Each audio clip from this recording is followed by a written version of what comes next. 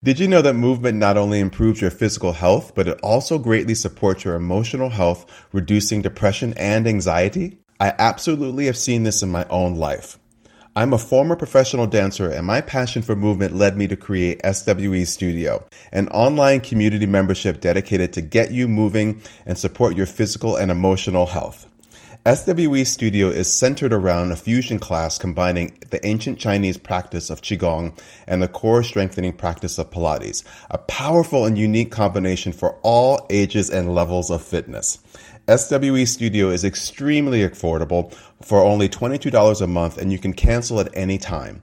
Enjoy a library with over 300 classes to choose from, including Qigong, Pilates, dance, meditation, laughter, and I'm adding new content all of the time.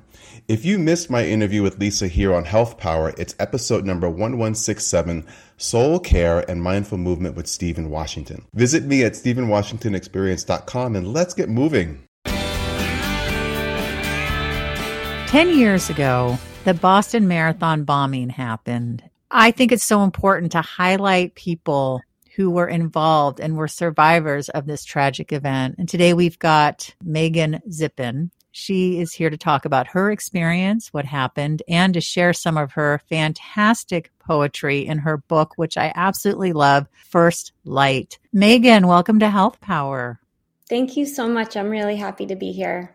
You know, I live about 30 minutes north of Boston, and I wasn't watching the marathon, in all honesty. And then, of course, you hear about what happens. And I mean, it was just absolutely horrific. You have that sense of fear and anxiety, but to actually be in it is so different. If you wouldn't mind telling us a little bit about your experience. Sure. And I think that you're spot on. There's so many things that happen in the world that we kind of see with our eyes and feel something in our body, but it is extremely different to experience it firsthand. And that day I was a marathon runner, and it was a really, really gorgeous day. Anyone who's a runner knows what the perfect kind of running conditions are. And that day was it. I was all the way to about mile 26.2 out of 26.6. Oh, wow. And came around the corner to two of my friends who were waiting for me. And they blew me kisses. And then they kind of mouthed the words to me, "We're running to the finish." And I blew them kisses back and I said, okay. And they started running on the sidewalk to meet me. And I kept running on Boylston Street, which is where the finish line is. And right as I hit the finish line, the first explosion happened. And when the first one happened, it was a further distance from me, and your brain tries to make sense of things that are nonsensical. So I thought that a car backfired. I thought that maybe there was a fire in a restaurant. But I wasn't really nervous yet. And then very shortly thereafter, and about 35-ish feet from me, the second explosion happened. And at that point, I had turned around to look at what happened the first time. So this one was kind of like right in my face. And it kind of knocked me to my seat. And the air, if you can imagine the air being the color of antifreeze, like that neon glowing kind of look, that's kind of what the air looked like after it became extremely hot, extremely bright. Very chaotic and confusing. And ultimately for me, among the confusion was a very profound sense of, is it about to happen again? Oh. And the girls are in here, because I knew they were running towards me. It must have been so incredibly confusing. And just complete, because it's something you've never experienced before. Like you don't even have words. Right. You don't have any sort of, I would imagine perhaps if there was someone in that scenario who had been in war, or experienced some type of, horrific bombing before. And I have not been to war, but the most comparison I could make is if you imagine looking around you, and the people and the injuries that I was witness to, were injuries that would most likely be likened to a war type activity. Once it went off, the second one, and you saw these horrific things all around you, were you taken out quickly or slowly, or was it even hard to tell with, how time was passing? That's a really good question about time, because even today, I can't really tell you outside of looking back historically at what time maybe calls came through or something. I wouldn't have been able to tell you how much time had passed between moment to moment. When the second bomb went off, I was kind of blown to my seat and definitely in shock, definitely confused. And two things. One was about the girls because I knew that they were running towards me, but the other was about my family, who I didn't know where they had ended up. I didn't know if they were at the finish line or so there was this known and this unknown that was kind of going back and forth in my head with a baseline of what just happened. And like I mentioned, is it about to happen again? How do I get to safety? Am I safe? I was not physically injured, which is kind of astounding and has been a large part of, I think, what contributes for a lot of people to survivor's guilt, because the way that I think about it is that there was basically just one person in front of me, and that person absorbed shrapnel, metal, blast instead of me. Right. And so I made my way to standing, and just like at almost every marathon, I think there's a medical tent just beyond the finish line for taking care of traditional post-marathon issues.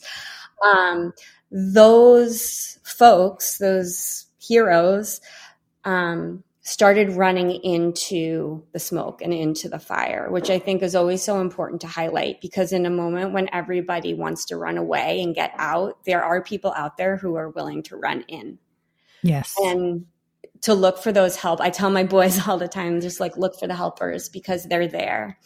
And so as I stood up, a woman, I don't know her name, in scrubs and a long lab coat, I assume she was a doctor. She started at my neck and my shoulders and was patting my body down. And at the time I was kind of, what is going on? What are you doing? And, what I realized in time is that she was kind of checking for my body parts and checking, oh my gosh, making sure I was whole, and then moving on to the next person. I kind of started screaming that I needed to get to the girls and was walking through smoke and injured people. And eventually police and first responders started moving people like me out of the area. And I ended up kind of sitting on a sidewalk just in shock for quite some time, because my phone wasn't working, because I assume just like in, any type of emergency, when a system is overwhelmed, when everybody's calling, calls don't go through.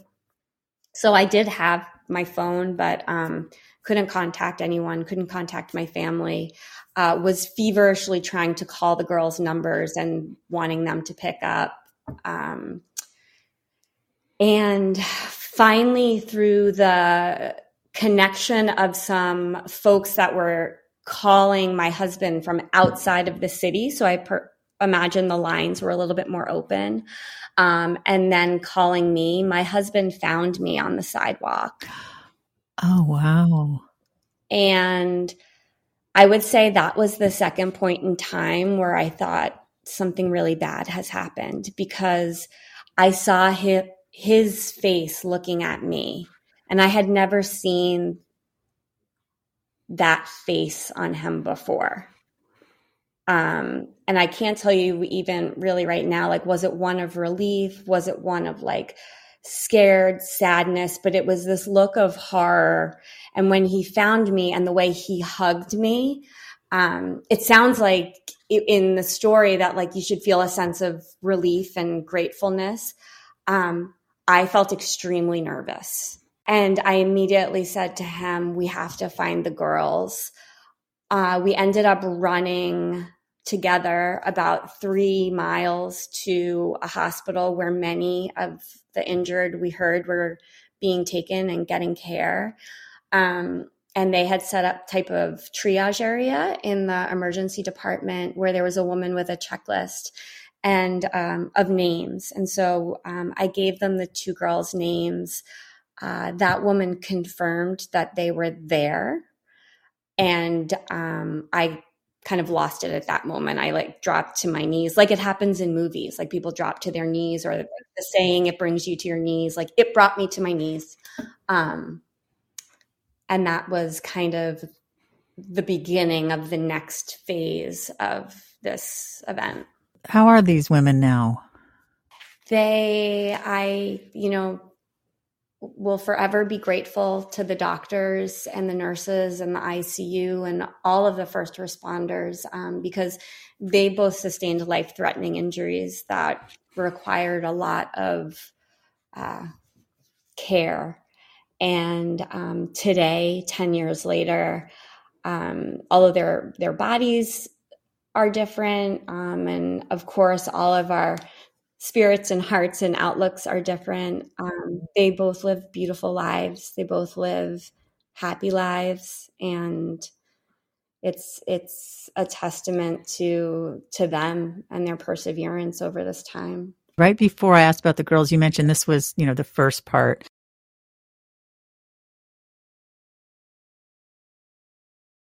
Is the anxiety, the survivor's guilt, the PTSD, the panic attacks. I had never experienced, I would say, any type of real resting anxiety before any of this. And I would say for the first year or so after the bombing, to me, in my head, it's almost like I floated through life. I just, a lot of my life became intertwined with their life and their recovery.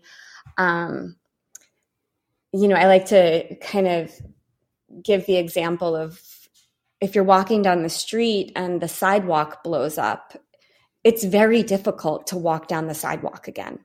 Oh, yes. That's a really good way to put it. Because it's something you never expected. And now you have this historical moment, and no one can say the sidewalk doesn't blow up because it did. Right. So, this combination of anxiety, of being able to get to people, because I had this instance where I knew something bad had happened and then I didn't have access to them. So like knowing where people were, knowing that I was safe, knowing that they were safe, all of these things start to kind of amalgamate into anxiety and the beginnings of what now, 10 years later, and, over the course of the decade, into pretty chronic PTSD, insomnia, and a very nonlinear, everyone says like healing is not linear. To me, it's like not linear. It's like circular, it's spiral, it's up, it's backwards. Yeah. Sometimes I know what might trigger a panic attack. Sometimes I think it sits below the level of my consciousness and it kind of happens before I have the opportunity to perhaps intercede if I can. PTSD is a beast, and I think that it's something that I'll likely live with forever, but it's probably going to continue to look different forever as well. that year was graduating from an MBA program and had a job lined up for May when I graduated. The marathon happens in April. I did graduate. I didn't end up starting that job. And the plans that my husband and I had, to begin a family, they changed because neither of us, as individuals or as a relationship, were capable, I think, of taking that on. So we did not have children until that was 2013. My first son was born in October of 2017. I would say that we had a really, really strong foundation. And when one person goes through an experience that can't help but change their worldview, and someone else goes through that same experience, but in a different way. Right. It takes a lot of work to realign. We did couples therapy. We had an amazing couples therapist, and she always used to tell us, I remember, that the problem is that you care too much about each other. Like, what a fortunate problem, right? I'm so worried about like being a burden to him. He's so worried about me being okay, but that doesn't lead to a joyful relationship. It leads to a really tenuous one. There must have been so much communication between you two, and having somebody to guide you is important. I'm assuming you did therapy on your own, and was there anything in particular that was helpful? I did. Again, it's really funny. That first year I did have a therapist, and I hardly have a recollection of any of the time that I spent with her, which was nearly a full year. I ended up seeing a second therapist for 4 years that really she was so patient, and she was a behavioral therapist, gave me lots of, at that time, time felt like moment to moment, like I needed to keep getting to the next moment. And then slowly it became minute to minute. And then next it became hour to hour and day to day. And she really helped me, I think, like rebuild chunks of time. And when you have PTSD, one of the things that can be really hard is a sense of overwhelm and decision making. And I remember really early on working with her, and she gave me an assignment to go to the supermarket and just choose a vegetable. And at the time, that felt so big for me. Like, you want me to go to the supermarket, not like pick out something for dinner, just use one vegetable. And I was like, there are too many vegetables, and here's someone who was about to graduate with their MBA, like I was someone, and now I was someone who was so different in the same body. And for the last 5.5 years, I've worked with a somatic therapist. And that, I think, at this point in time has been the most life-changing for me. Somatic therapy really has taught me how to interrupt the patterns that I feel in my body, and to listen to them. And when I can, respond. So if I start to feel really, really hot, or if I start to feel really, really cold, or if I get like a tingly feeling somewhere, all of these are my nervous system trying to tell me something. And it's taken a lot of time, but learning to listen to my body, which also through a practice of yoga, has been super helpful. That practice has been something that I will, both by choice and I think out of necessity, need to use from now until, my forever. I don't know if you're familiar with the huge advancements in psychedelics for PTSD.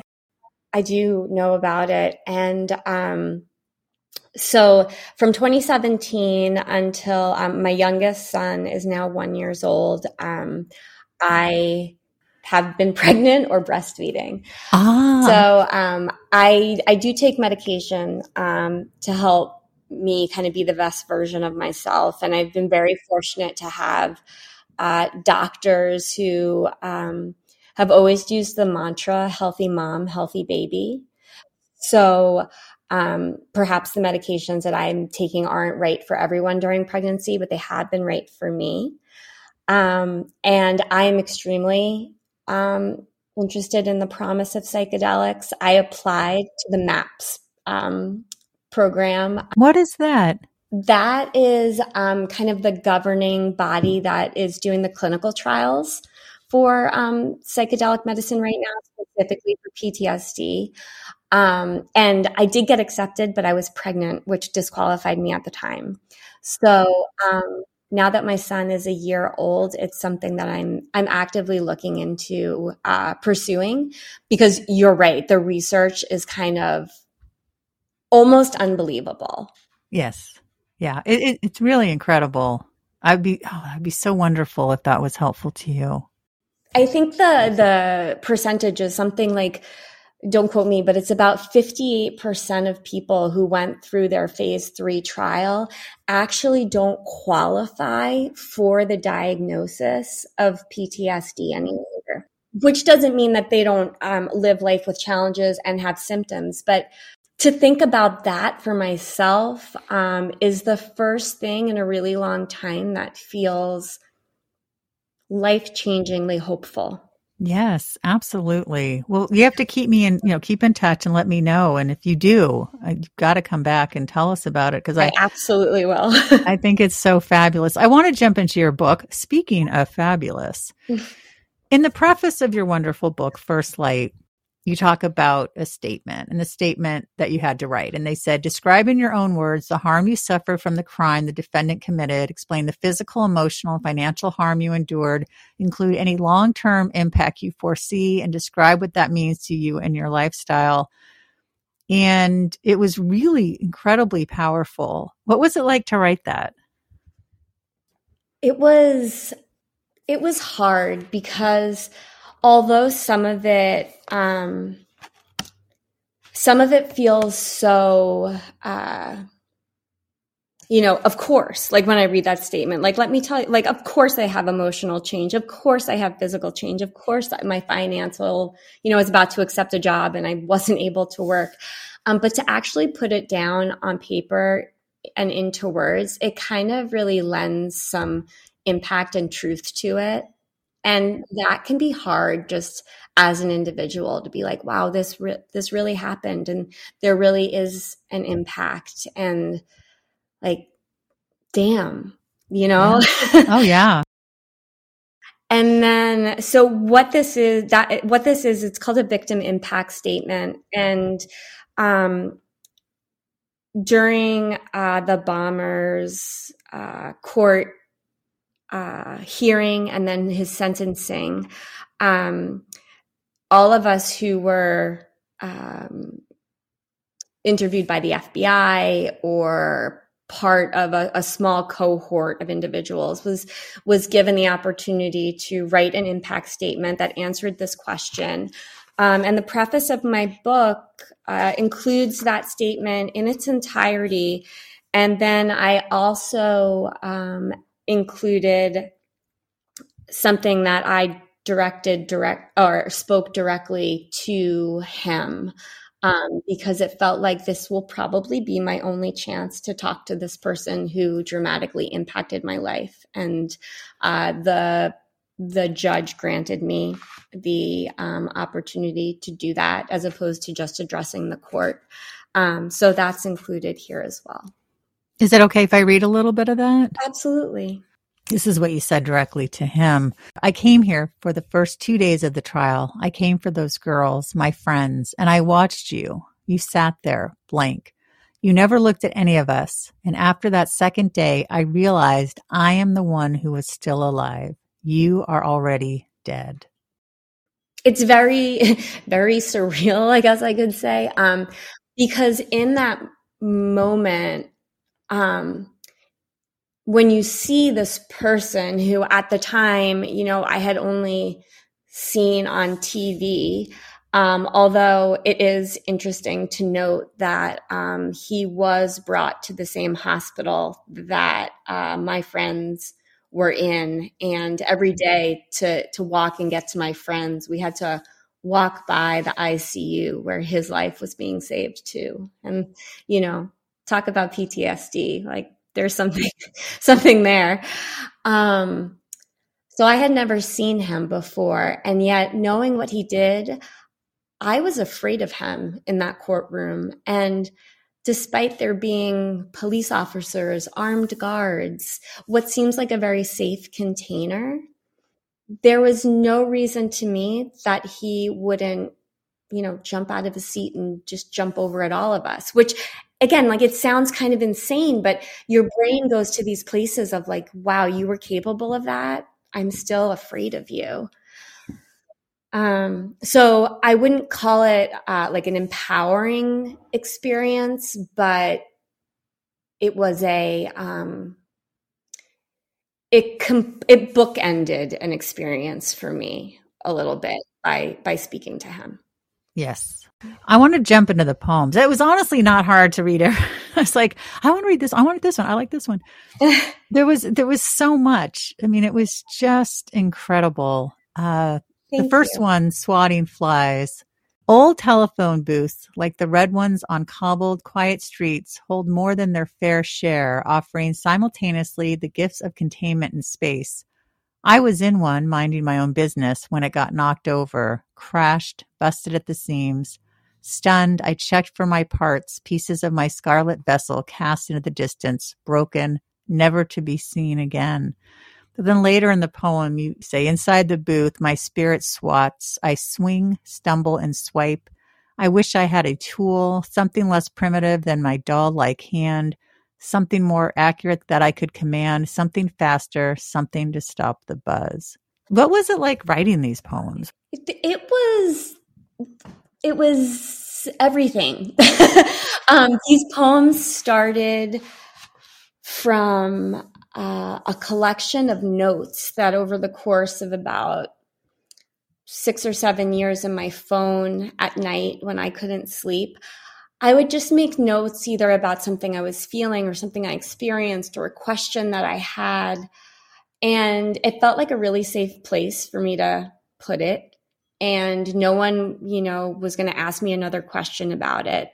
And then a couple of years ago, I started rereading them and then using them as writing prompts.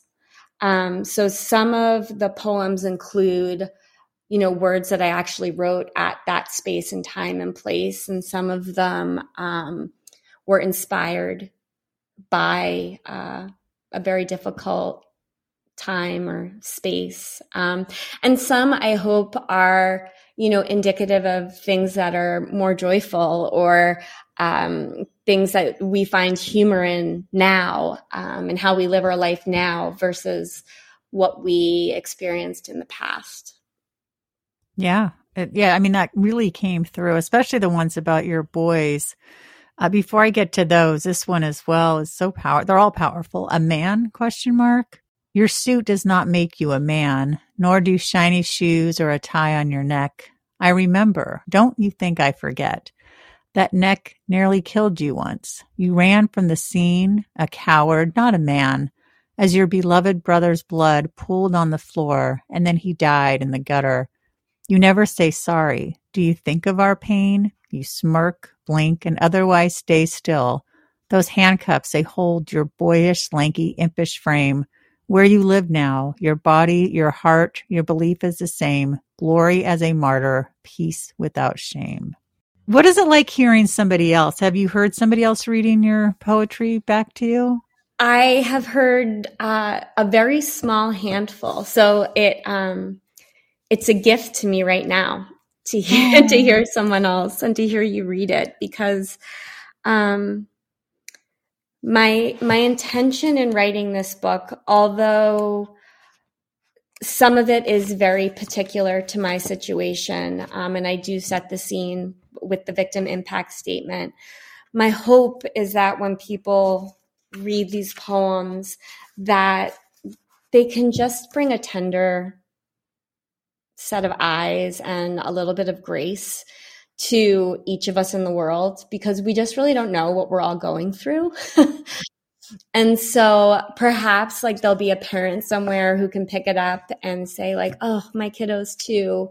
Or perhaps someone will suffer a loss or is experiencing grief and can pick it up and feel that feeling in their body and just know that I felt that too. Because over the course of the last 10 years, the books that I have read that have been the most impactful are probably memoirs. And when there are blips of representation and blips of not feeling alone, I am eternally grateful to that person for writing. So I hope I can offer that to someone, and hearing you read it aloud to me allows me the gift of imagining other people reading it for themselves. Oh, yeah. I'm such a huge fan of memoirs. My heart. I love this as well. And I'm only reading parts of them because I want people to get the book. Thank you. As crisp and snapped as a stale, splintered stick, my heart cracked underfoot in the woods, under tension, no flexion, just a reflection echoed in my chest. Instead of agency of choice, I lost my voice, shuddered up quickly, neon smoke lit the sky. My brain, my heart, my safety ruptured, flustered, no courage to muster my choice. Before my power and my spirit were covered in ash, ash like the dust that fell on our shoulders as the fire raged on in and around us. The smell of hate tasted like scorched skin, scorched hair. It choked us. I mean, you just capture it so well. It's hard to read, but it should be, because that's what makes it so powerful. Thank you. There's a lot of vulnerability, I think, for anyone who brings a personal side of themselves to the world in whatever medium they so choose. And a lot of the intensity of our feelings, if we never share them, we never know that if we're alone or not.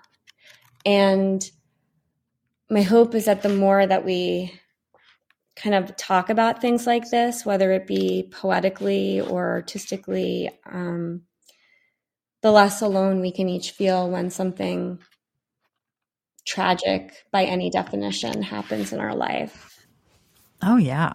Now, in Broken Friendships, you write, I often feel that I miss my chance to make things right again. The cavern between our friendship somehow became deep enough, wide enough, treacherous enough that we haven't found our way back. That was the beginning. I think you do, if you can remind me, do find your way back a bit, but what's that been like? Broken Friendships is really a testament to that very early time after an event happens when, in this case, me, but maybe others, when I didn't have the ability to reach out to the people who were reaching back to the people who were reaching out to me. And people keep calling, and their intention is to help. And for me at that time, the idea of having to have some sort of normal interaction felt like too much. And so I dropped that, I dropped the ball, I suppose, in being participatory in friendships that I had held dear for a very long time. And I found myself around like the 2-year mark, kind of crawling around my former life and sitting down with friends with like offering really, really deep apologies. And of course, they're miraculous and graceful, and they didn't know what to do. Nobody knows what to do when this happens. But I'm not sure that I would tell people to take that path that I took of what feels like, one step shy of groveling to get friendships back. I think I was just so desperate to reclaim what I felt was mine. And I felt so bad. Another like layer of guilt that I couldn't respond at the time. And what I'm trying to offer the world is to, offer each other grace and be patient, because it's not necessarily that the person doesn't want to respond. It's like an actual can't. Of course. Well, I'd hope your friends, your true friends, would understand that. Then you wouldn't have to be. And they groveling. most definitely did. And, these experiences where I would sit down with people, they would almost be like, what are you doing? But like, you don't have to do this. But in my head, I did, because they had done so much and I hadn't done anything. It must have taken you a long time to realize that you didn't do anything wrong, that you, like you just said, you couldn't. Yeah. Okay. Yeah. It definitely, it's taken a lot of work for me. And I know that is not, that I couldn't now sitting here today with you. Okay, good. I don't want you to beat yourself up. No.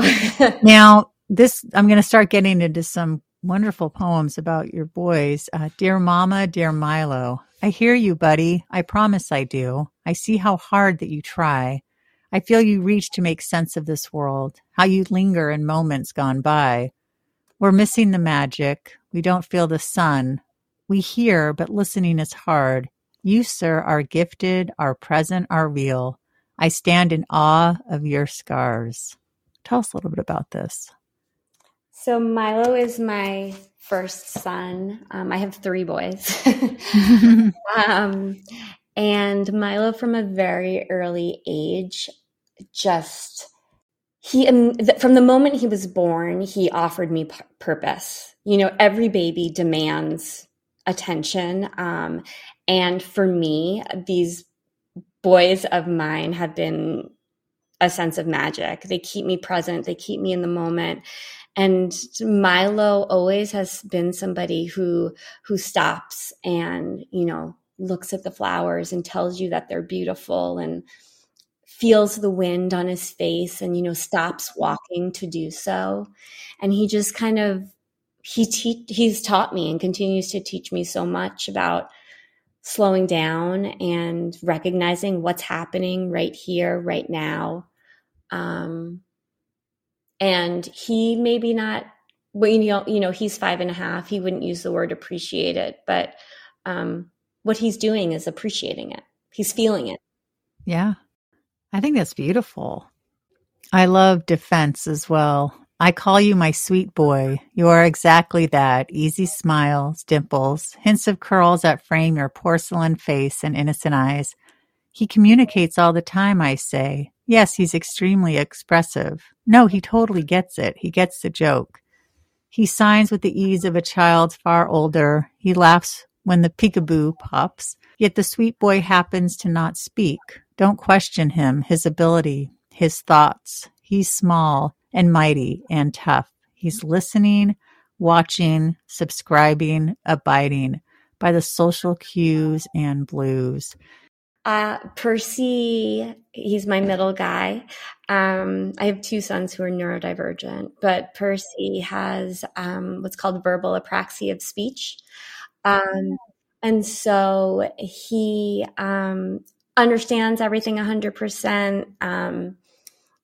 He's a super intelligent, hysterical guy, but he just happens to not be able to put words together, I think, as quickly as the world would request of him and demands of him.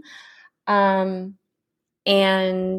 I always, as I'm sure, lots of parents of neurodivergent kids, it's really important to me that he or any of my children are never dismissed because they're not offered that time.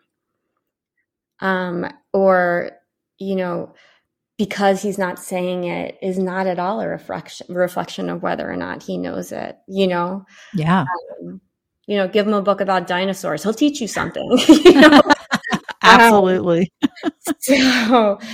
And I call him my sweet boy every night before he goes to bed. I say, good night, my sweet boy, because he he is just like if kindness was embodied, like it is this child. Oh, that is so beautiful. The last one I want to read, and again, you got to get this book, First Light. It's just so moving. 4 boys. And again, these are just little parts.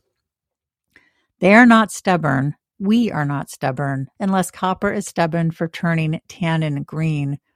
Don't rub it off. Don't try and find the original that allows us all to look the same. Look for the blues and greens. Let them swirl into magical, original, one and only boys. I thought neurodivergent. Again, people want everyone to be the same, and let's try to put them in a box. And why aren't they doing this? And why do they say that? And why are they quirky? And it's like, can people just be themselves? It's like, right. Such a bad thing. Right, exactly. Like I almost hope that, I'll probably leave a couple copies of these like in, places that we go just because I want another parent to pick it up and say exactly what you're saying, like, yes. Yeah, it totally spoke to me. Thank you.